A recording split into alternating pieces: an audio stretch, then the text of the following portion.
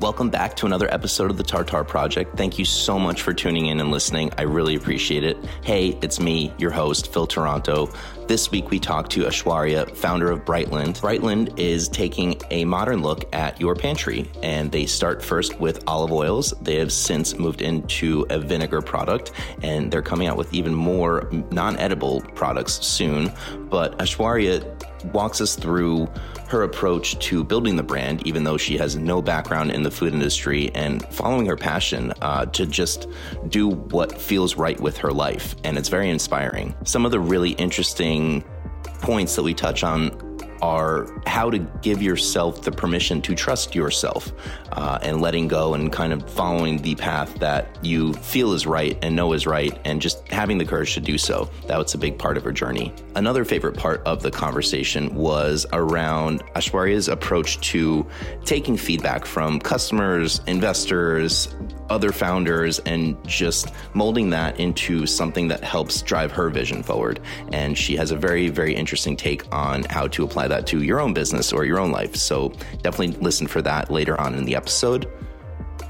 But taking a ton of steps back, why did I even want to have Aishwarya on the episode? To begin with, she's building a beautiful brand. She's super smart. I love her just approach to something that a lot of consumers just haven't even given a second thought to. And when she walks you through what the first initial problem that they were solving, which was the olive oil that you cook with, and how that actually impacts pretty much everything on the plate of what you're cooking, it's a light bulb moment. And I love those. And she's very good at highlighting that. So without further ado, let's tune into the conversation.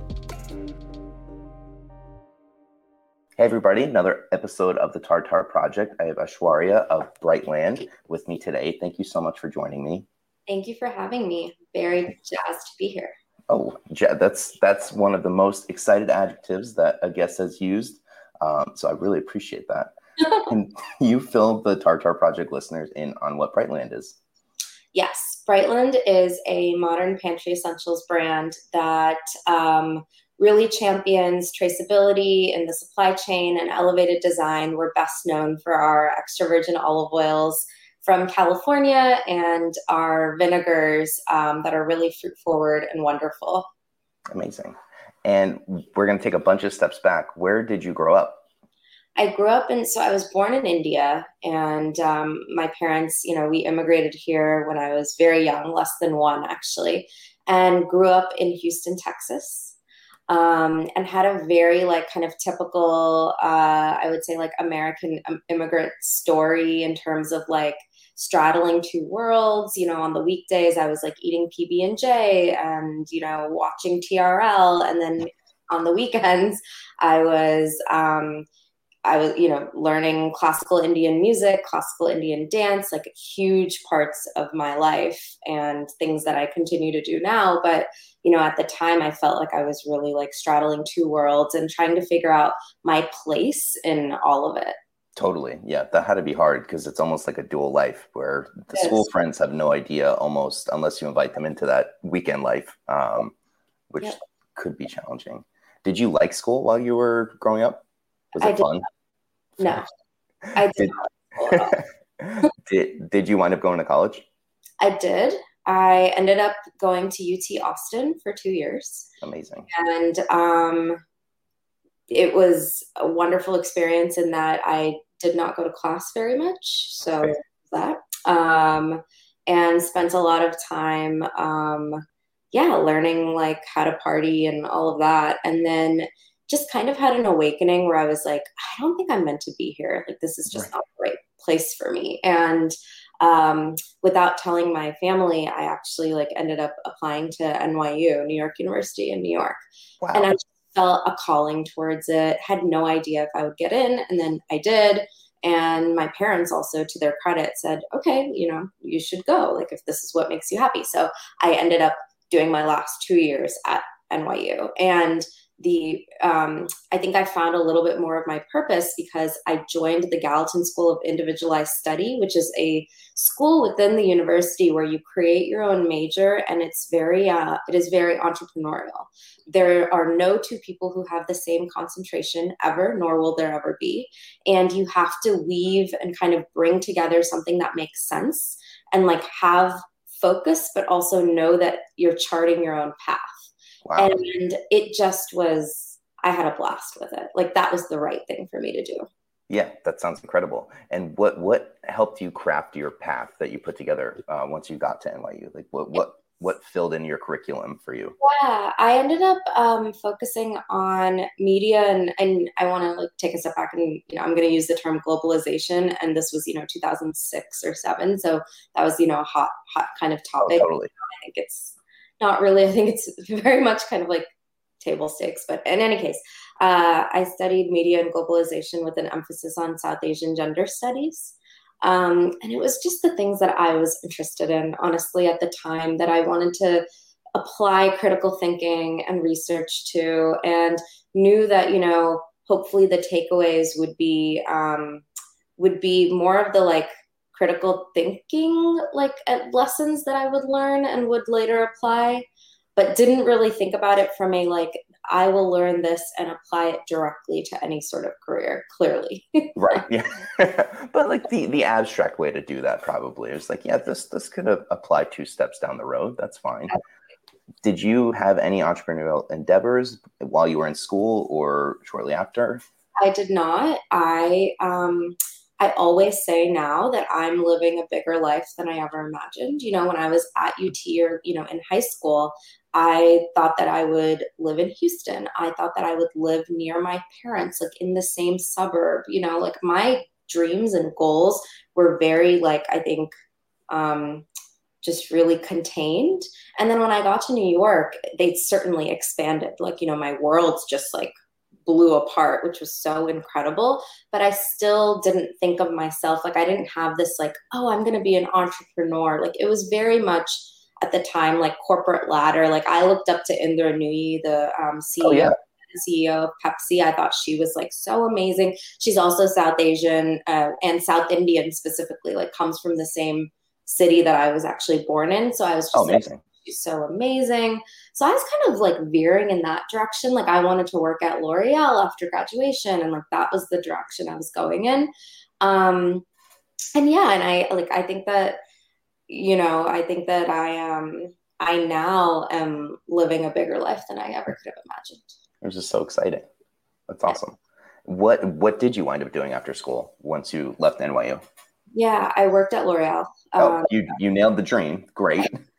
Yeah. And I also graduated into the recession, so I wasn't there for very long. Right. And then was just like bopping around. I mean, like I got an internship, like just was trying to piece together something, and then ended up making a bit of a career pivot and went to a startup. I went to a fintech company that had, raised a little bit of funding and was, kind of doing some interesting stuff. They were basically doing things in the secondary market. So it was called Second Market, and joined them and focused on public affairs, so government affairs and corporate communications, and just that was the like start of my startup bug, basically. Got to see the company go from, I think it was like 30 to 200, got to see the growing pains associated with that, got to see the growth and the excitement. And I was like, oh, this is my speed. We worked so fast. And that, I think, like, caught a hold of me, and I was like, I always want to be in this speed. This is exciting. That's awesome. And when did you start just crafting the idea for Brightland? Because I feel like it followed shortly after, because you launched maybe 3 years ago, I'd say, at this point. And I'm sure there was plenty of work and legwork that had to go in before you even got to that point.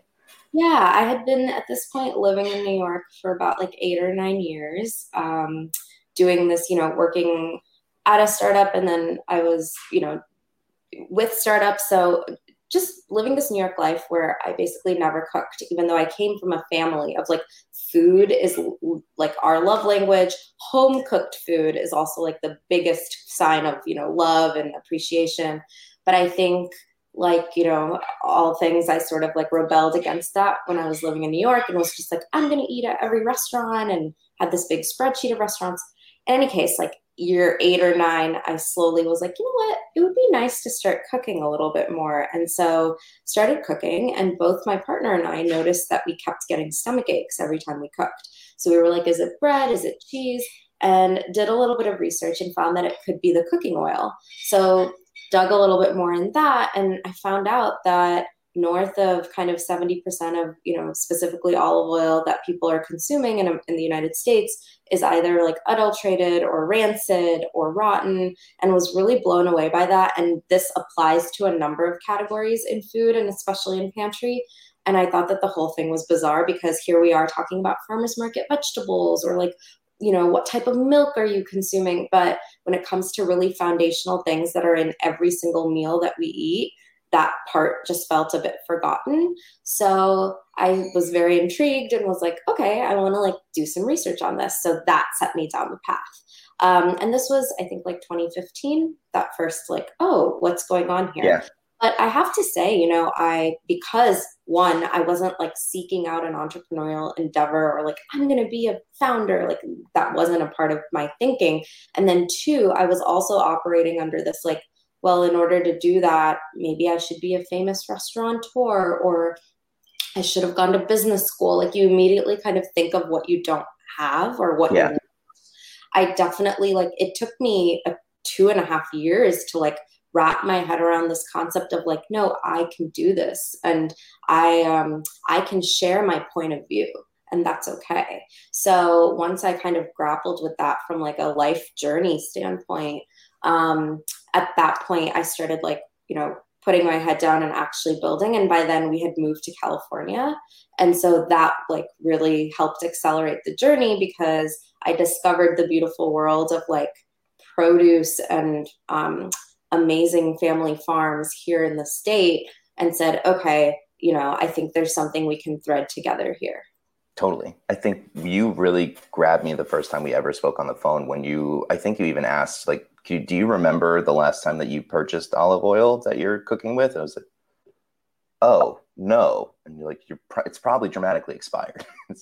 Yes, that makes so much sense. And then walking through, can you talk a little bit about the difference between olives? Because I thought that was super interesting too, because a lot of folks don't realize that there's different flavor profiles, and it's not just an olive that creates olive oil, and there's different characteristics and everything. That was really intriguing for me.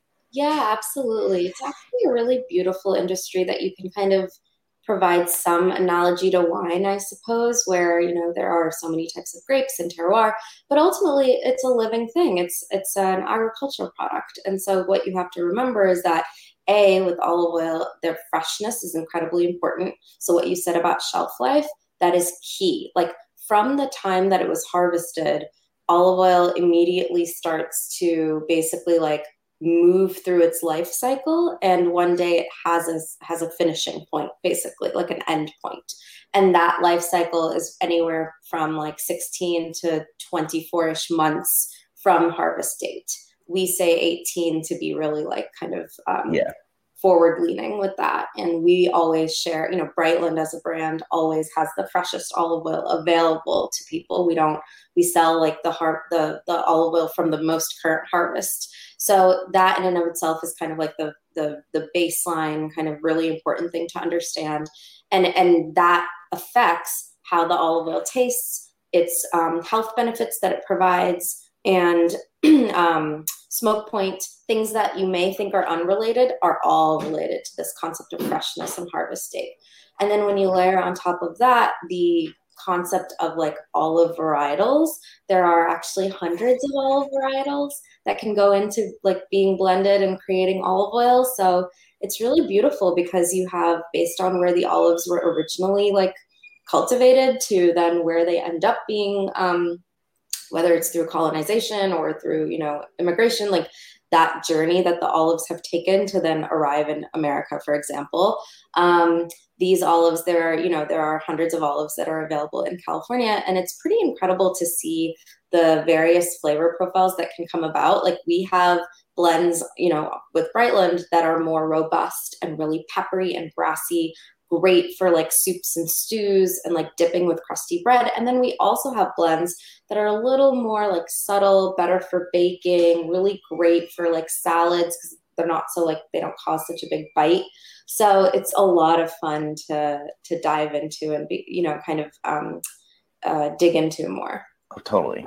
And then you're trusting yourself. You're getting ready to jump off the cliff, start a company. Where did you start? Because this is a completely different world from what you were in. Like it's not fintech. It is CPG, but it's different from a L'Oreal. Where did you even begin that journey around, hey, I'm going to do this? Couple things in tandem. One, reconciling with the fact that I decided not to raise any kind of funding. I'm not independently wealthy. I want to like just be very transparent about that. But I am privileged in that like I didn't graduate with student loans, and I have a partner who has a full-time job, and I had worked for a decade in industries that are lucrative, so I had savings and the capacity of a partner to like, lean onto. So that we made the financial decision together to say, let's take our savings and use this as like the money to kickstart this company. So I did not go out and like raise any friends and family or angel, nothing. So that was the first decision to make, right? Because you like know how much money you have to then utilize to say, okay, let's build this, right? And how far can it get us? So once that was decided, it was, okay, well, I don't know anything about this industry. I want to get educated. So it was a lot of industry specific, like, studying, taking courses at the UC Davis Olive Center, studying pantry essentials aisles at all kinds of stores. It was sending surveys to hundreds and hundreds of people, just learning and understanding whether it's consumer behavior, customer behavior at stores, customer like competitive analysis, and then industry knowledge. So it was like a kind of a myriad of things. And then it was really like thinking about what is this brand and what does it stand for? What is the soul of the brand? So there was that piece. And then I think the final piece was just reaching out to anybody who would take a call with me, like anybody who started, whether it was, a hot sauce company, tampons. Like I talked to so many founders just who would give me 15, 20 minutes, and I'd come prepared with a couple of like key questions to ask them. And that was so instrumental because, of course, yeah, like I would have just been like on an island somewhere. And you don't know what you don't know, so might as well as ask. But I think that a healthy dose of naivete is like very important, because had I known everything I know now, I don't think I would have gone into this with this like fresh perspective, or maybe I would have been more like already jaded. I just went into it with like such bright eyes.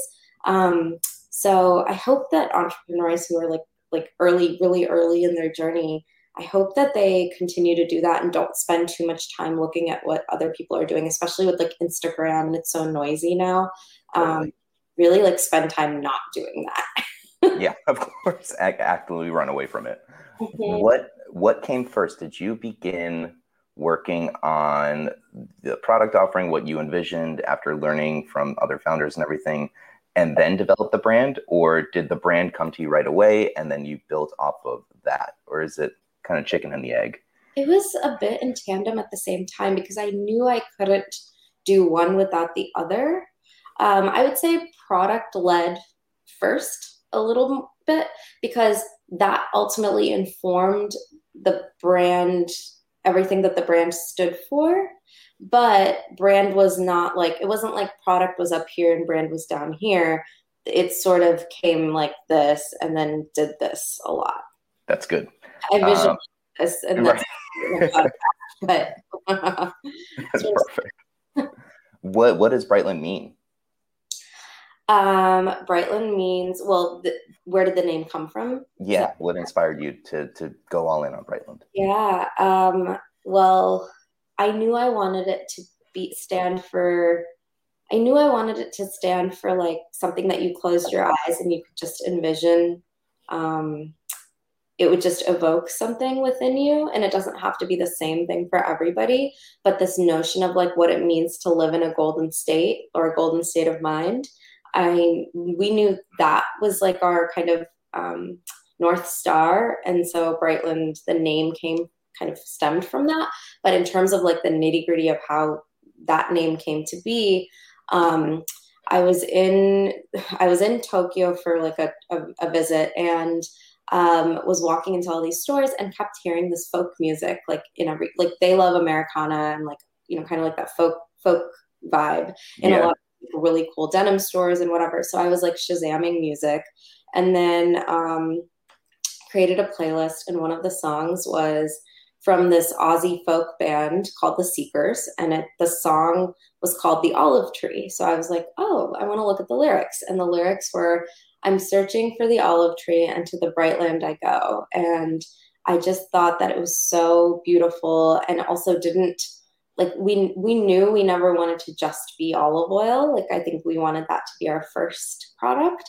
Yeah. And to have a name, a brand name that wasn't going to like kind of pigeonhole us into any sort of category or any kind of, direction was really important. And so that was the genesis. Oh, that's amazing. And what, how'd you land on the product names themselves? Because they're very descriptive. I believe it's Alive. You launched with 3 olive oils, or did you launch with 2? Yes. All of our products have names. So, we launched with Awake and Alive. We then expanded into Lucid, Rosette, Ardor, Parasol, Rapture. So I think that comes back to my days in beauty. I was so inspired by, like, when you name a lip gloss or a lipstick, you create emotion around it. So that was something I really wanted to transfer. And I felt like, I looked at food and at, food and beverage brands, and I felt like I wasn't seeing that emotion really being built from within. And so I said, I feel like that could be really compelling. So I really want to build that. That was the genesis for it. Amazing. And what's it like to do an olive oil tasting when you have to formulate the product? How do you even approach that? What do you look for before you give the green light on, yes, this can be a Brightland oil? Yeah, totally. We're really lucky to work with an incredible, like, family-run farm that, has organic practices, and they do all like hand harvesting. So the olives are really plump. The oil truly is like really bright and grassy and fresh.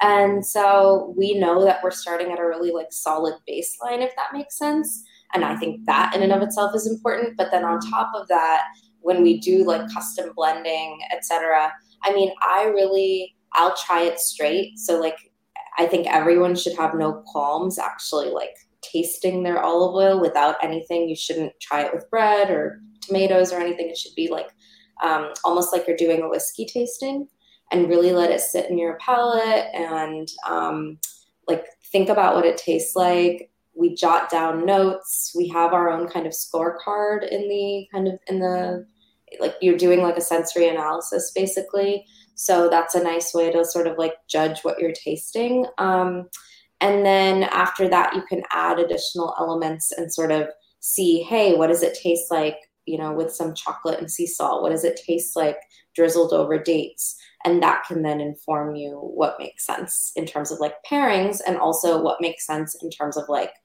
how the certain blends that come together, is it too punchy or is it punchy, like just right?